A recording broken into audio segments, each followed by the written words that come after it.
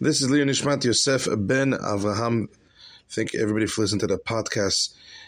Another beautiful thought about the power of self-confidence and not giving in to excuses, rather growing from excuses in life and getting closer to Hashem is Moshe Rabbeinu himself, Moses, our first leader that Hashem elected and chose to give us the Torah. Now, it's not a small thing, even though we heard it millions of times in our lives, in our ears, that Moshe Rabbeinu gave us the Torah. But if you close your eyes and think about it, why is it that Hashem chose Moshe Rabbeinu himself to give us the Torah? That's a big deal. Why was he zocheh? Why did Moshe Rabbeinu merit to be the messenger of Hashem, to represent the holiest thing, the greatest gift Hashem ever gave us into the world, and that is the Torah? Why was Moshe Rabbeinu zocheh?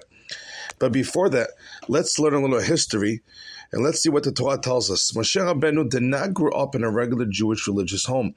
Moshe Rabbeinu grew up with non-Jews, with Goim. He grew up in the land of Egypt, which at the time was the world superpower, 1,000,000 times more worse than America when it comes to impurity, tum'ah, and full of sin and full of physical pleasures. And not only was he in Mitzrayim, he grew up in the palace of Mitzrayim too.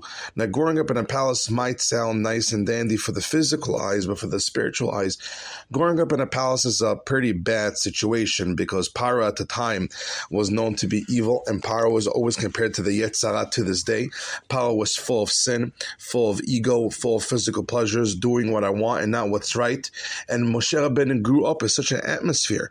It's not like Moses. Moshe Rabbeinu grew up with Chacham Avad Yosef, Reb Chaim Knesset, Reb Eliyash, the Chafetz Chaim, Rashi, and the Rambam right next to him. Moshe Rabbeinu grew up with horrible, nasty people full of physical pleasures and desires, but yet he rose to the top.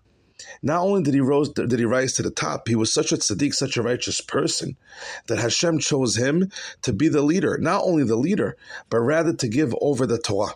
Now, this is a tremendous thing.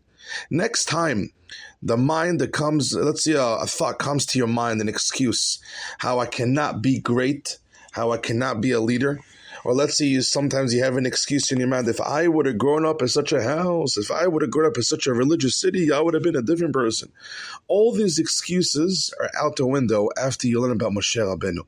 Remember, Moshe Rabbeinu was our greatest leader we ever had, as part of the Anima Amins that we have to say every single day. There will never, ever, will ever be a prophet like Moses and Moshe Rabbeinu. He was the greatest of all prophets forever, always was and always will be.